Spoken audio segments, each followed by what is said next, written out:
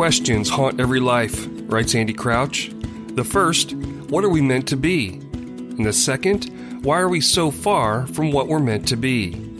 Hello and welcome to Restoring the Soul, a podcast dedicated to helping you close the gap from what you're meant to be and what keeps you from being all that. I'm your producer, Brian Beatty. Thank you for listening. What do you long for? How about thirst? And what are your desires? God has uniquely wired us for connection. It's the essence of our being, to know and be known. On this edition of Restoring the Soul, Michael continues a series of podcasts on how shame fuels addiction. Today he guides us through 7 core longings of our heart and questions that are associated with each longing. We encourage you to catch up on previous episodes that also include conversations with Restoring the Soul colleague, Kelly Gray. So without any further delay, here's your host, Michael John Cusick. Hey everybody, it's Michael and welcome to the program again. This is another episode in the 5 or 6 part, we're not sure how many parts there will be to this, series on how shame fuels addiction. We've been talking about that in a lot of different ways, and last time the idea was that shame fuels addiction because it tells us that we can't get our needs met. And if you listen to that episode all the way through, I thought, I really haven't talked about what our needs are. If you remember from Psychology 101, Maslow's hierarchy of human needs, it's food, clothing, shelter, those kinds of things. But I want to start with a quote from my friend Curt Thompson, and I commend his first book, Anatomy of the Soul, to you. Chapter 7 on attachment, the connections of life. Curt Thompson, what do you crave most in life? Chocolate? A Ferrari F430? A vacation in Fiji? Sex? Actually, there's something each of us wants more, even more than the air we breathe. Connection. While connection may not be our top need for immediate physical survival, our Creator has formed us in such a way that there's nothing more crucial to our long-term welfare.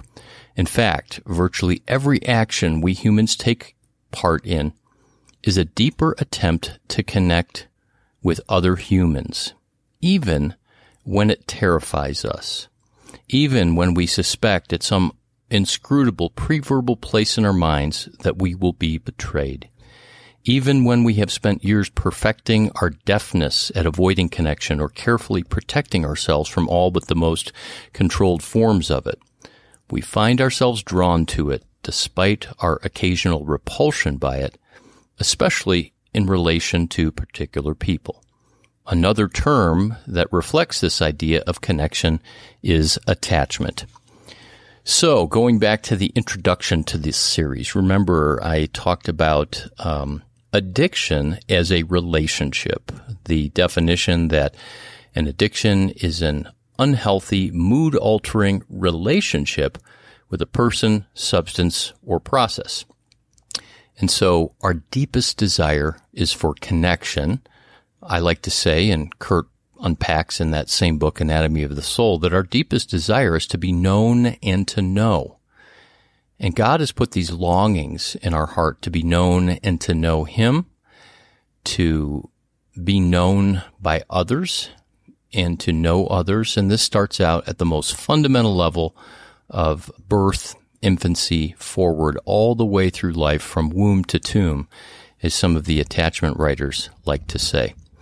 So this idea of this longing inside of us for connection, this yearning, this hunger, this thirst, this desire, this is what I'm speaking about when I speak about needs and wants. And I would encourage you not to try to differentiate too strongly between, well, is this a need or a want? I really need Jesus and water and shelter, but, I want a hug, or I want connection, or I want someone to gaze upon me in love. I would argue that that's a human need, and that whether we've experienced that or not in our earliest days forward, can profoundly affect our capacity to experience well-being on the inside, to feel grounded and connected to ourselves and to others, and ultimately to God. I want to start off this next just literally 10 or 15 minutes more with a verse in Isaiah chapter 55, verses 1 and 2. God says through Isaiah, "Come, all who are thirsty, come to the waters. And you who have no money, come, buy and eat, without money and without cost. Why spend money on what is not bread, and your labor on what does not satisfy? Listen to me and eat what is good, and you will delight in the richest of fare." This idea of hunger and thirst is all throughout the Bible.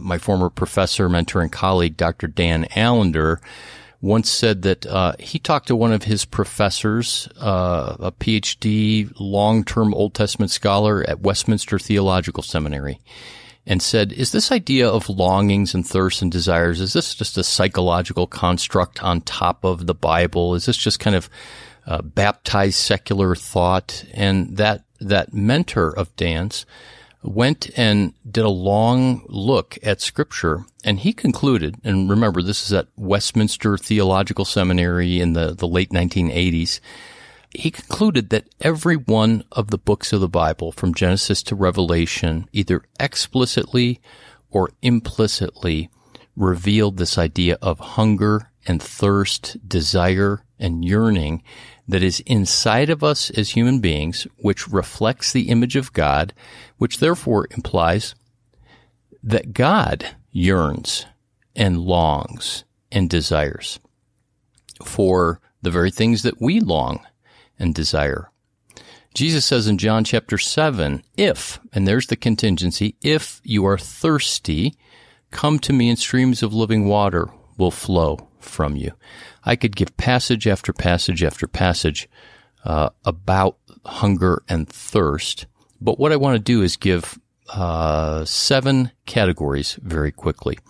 And if this is familiar to you, I have a chapter in my book, Surfing for God, called Insatiable Thirst, where I say that men and women, of course, but the book was written to men, human beings that are addictive and compulsive are really trying to satisfy a deep thirst within. It was Aquinas who said that beneath every sinful behavior, there's a legitimate God-given appetite or thirst. So it serves us well to say, what are those thirsts beneath the surface, down in the deep waters of my heart, that are actually compelling me to go satisfy this thirst in a way that I'm drinking from a stream that can never satisfy? So these 7 categories are 4 A's and 3 S's, and I want to talk about them briefly. Attention, affection, affirmation, acceptance, significance, satisfaction, and security. That these are 7 core desires that we have, and each of them has a question attached to it. Now remember, these are longings or needs, and shame says you can't get your needs met by depending on others, and so shame says you can't have attention and all that represents. You can't have affection, affirmation, acceptance. You're not significant. So let me walk through these and tell you how I think about them. First of all, attention. Attention doesn't mean a person is histrionic. I'm not referring to that, or that they're trying to act in a way to gather attention. But we have this God-given longing to be seen. Read Psalm 139, and you will be struck by how deeply, deeply seen, and how God, the one who runs the universe, who created the stars and holds them in place in the sky, God pauses, and David says, "You know at this moment everything about me. Your gaze is upon me. Where can I go from your spirit?" And when I go to that place where is as far from your spirit as I think it is, I see that your hand is actually laid upon me with blessing, and like a parent standing side by side. If you ever watched the Andy Griffith Show or Mayberry RFD, I used to tear up when I was going through trauma, where I'd watch that show and I'd see Opie with his fishing pole next to Andy with his fishing pole, and they're walking down this road, father and son. That's the idea of attention. I'm with you. The question with this longing for attention really is, do you value me? And do I matter to the point, Dad, where you can come home from work early and we'll go fishing? Or instead of you organizing your tool chest on Saturday, can you pick up the ball and play catch with me? Will you be my Cub Scout leader? Mom, can you stop polishing the silverware or cleaning the house or being so busy leading Bible study that you can just tune in to me? And when I was little, can you get down on the floor and play with me? See, when an adult gives a child attention, it communicates, you matter and you have value and I see you, and seeing you is important. Affection. What do I mean by affection? Real simply, it's not simply, did people hug and kiss and, tousle your hair. Affection is when you walked into the room, did you see the light in the sparkle in the other person's eye because they're glad you're there? Affection is that someone lights up because you came. Affection is, I'm delighted that you're part of this, that you're here, that you're mine. And then, of course, that can lead to hugs and embracing and a kiss and running the fingers through the hair. And I have this picture of this mentor figure who he put his hands upon my cheeks and just gazed into my eyes and said, I love you. And whether he spoke those words or not, the affection that was there was like water to my soul. Affirmation, the third A. What is that? Well, John Eldredge said in Wild at Heart, it's as simple as, do I have what it takes? And I think this is a question for men and women. It's often framed as a question just for men, but here's what I think that means. I've never been trained to do neurosurgery. I've never flown an F-18. So do I have what it takes to do those? No. And if I was put in a position to learn how to do that, I wouldn't be the right guy for that, and I probably couldn't do it. I'm not shaming myself. But do I have what it takes to engage with the world as I encounter it? Do I have what it takes to be present in the moment and in relationships? In other words, do you see something? Here's the question. Parent, caregiver, mom, dad, do you see something in me that is substantial? Do you see something in me that has weight? Do you know that the word glory in the Old Testament, we often think of that as something shiny, like the Academy Award, the glory of it. But the Hebrew word is chavod, and it means weight. Glory is weight and substance. So affirmation is when that parent, that mom, dad, caregiver looks at the child and says, yes, there's something in you that is good and substantial, and I affirm it. You have what it takes. Attention, affection, affirmation, and the fourth A is acceptance. Acceptance is all about belonging. Acceptance is not, did I get accepted on the track team or as a cheerleader or chess club, or am I accepted by the kids in junior high at the lunch table? Of course, those things matter and it can involve that, but acceptance is about belonging. It's about community. It's about being integrated into, and ultimately it's, is there a place that is home? Is there a place that's home? 99 times out of 100 in my own life, and when I'm working with people with addictions, what drives their compulsion is that there's nowhere that is home for them. And the object of the addiction, the person, the behavior, the substance, has a sense of bringing them home to themselves, where everything feels right, where they feel grounded, where they feel anchored, and where everything's okay. So 4 S's, attention, affection, affirmation, and acceptance. And then 3 S's. The first S is satisfaction. And by satisfaction, one could think of this as a stomach that is empty or a heart that is empty, and then it's filled up. You might remember the old Snickers bar commercial. It's so satisfying. 3 o'clock in the afternoon, I go down to the vending machine, I grab a Snickers, and it's so satisfying. So I don't need anything else. The satisfaction is really about a sense of internal well-being. If you've ever fasted, you can get to a place where you're empty, and it's really remarkable. I did this recently, not because I'm super spiritual, but for a health reason. And when that initial hunger pang goes away, there's this sense of satisfaction that can almost feel like an increase in focus and energy. It's really uncanny, because in the absence of food, something else kicks in where your body and your brain kind of realigns and sharpens for a time being. And obviously, it can only be sustained that way for a period of time. But this satisfaction, the question is, do I have well-being? Where can I find well-being?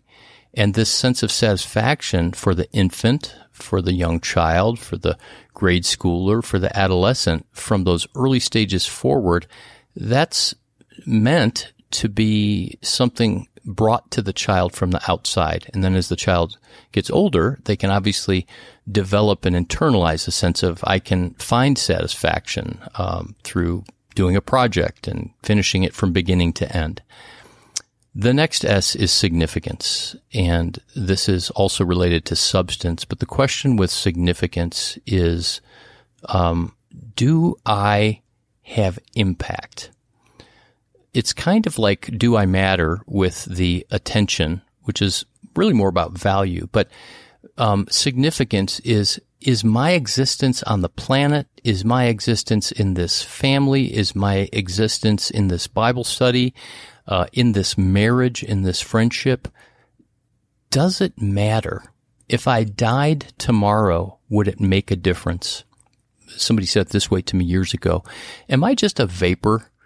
Am I just a wind that kind of blows through and doesn't really impact anything? Or does my life have, here's the word again, weight, gravity? Do I have to have a PhD and have a high position in a political party, or be a billionaire, or have a huge ministry to be significant? Well, the scriptures say that every one of us is significant, that we're fearfully and wonderfully made. And in Jeremiah 1, God says, before I formed you, I knew you, and I set you apart. And so our significance and the longing to be significant is something that we can misdirect, and that the voice of shame says, you'll never get that need met, Michael, unless your next book is a New York Times bestseller. Then you'll be significant. Or why even try? Why show up in the world? You think that you make an impact? Ha! The last S, attention, affection, affirmation, acceptance, satisfaction, significance, and the last is security. We all know the phrase, oh, so-and-so is so insecure. But security is a deep-seated need in our human soul. And remember, the soul is body, mind, emotions, will, and spirit. And so security is something that we don't just need emotionally and spiritually, but it's something that we need in our physical self. Right now, while you were listening to this podcast, a firecracker, a very loud firecracker, went off right next to you, your nervous system would go into high alert. Your amygdala in your limbic system would smell smoke. The amygdala has been called the smoke detector of our brain, and it would say smoke, and it would signal loudly, there's a fire, and so danger, get out, when you heard that firecracker. Your nervous system wouldn't feel secure, because the operating mechanism that God gave us was this survival mechanism. And security asks the question, in my relationships, as an infant laying in the crib, as a preschooler, as a grade schooler, as a middle schooler, an adolescent, as a man or woman in this marriage, in this relationship, in my job, am I secure? Meaning, when there's a threat, am I going to be okay? See, safety is about the prevention and avoidance of harm. Security is about some kind of harm or assault or loud noise that overwhelms us happens, but we're somehow okay. And in trauma, there's that absence of security. And that's what makes the neurological system go haywire. So these 4 A's and 3 S's are what I'm simply calling the 7 core longings of our heart. And so if shame says that we can't get our needs met by depending on others, we will not get these longings met by depending on others. I therefore have to find a way through my own power, all by myself. I've got to get these needs met. And that's what fuels addiction. And that's how shame fuels addiction. Now, there's some of you that are going, Cusick mentioned 7 core desires. I know Greek, or I know Hebrew, or I read such and such a book, and I think there's 13.75 core desires. And I just want to say, probably so. There could be ones that are S's or A's. It doesn't matter. I think there's probably an infinite number of desires, as many adjectives as there are.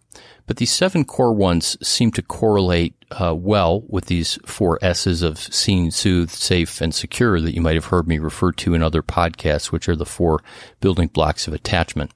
So we're going to come back around to the final way that shame fuels addiction in the very next episode. Thank you so much for listening. For those of you who have sent emails, who have written reviews of the podcast, and for those that reach out through the Restoring the Soul website, thank you. Your encouragement, it means a great deal to us. By the way, we are about 6 weeks away, statistically speaking, from 1 million downloads, and we have something really special coming up to celebrate that big turn of events.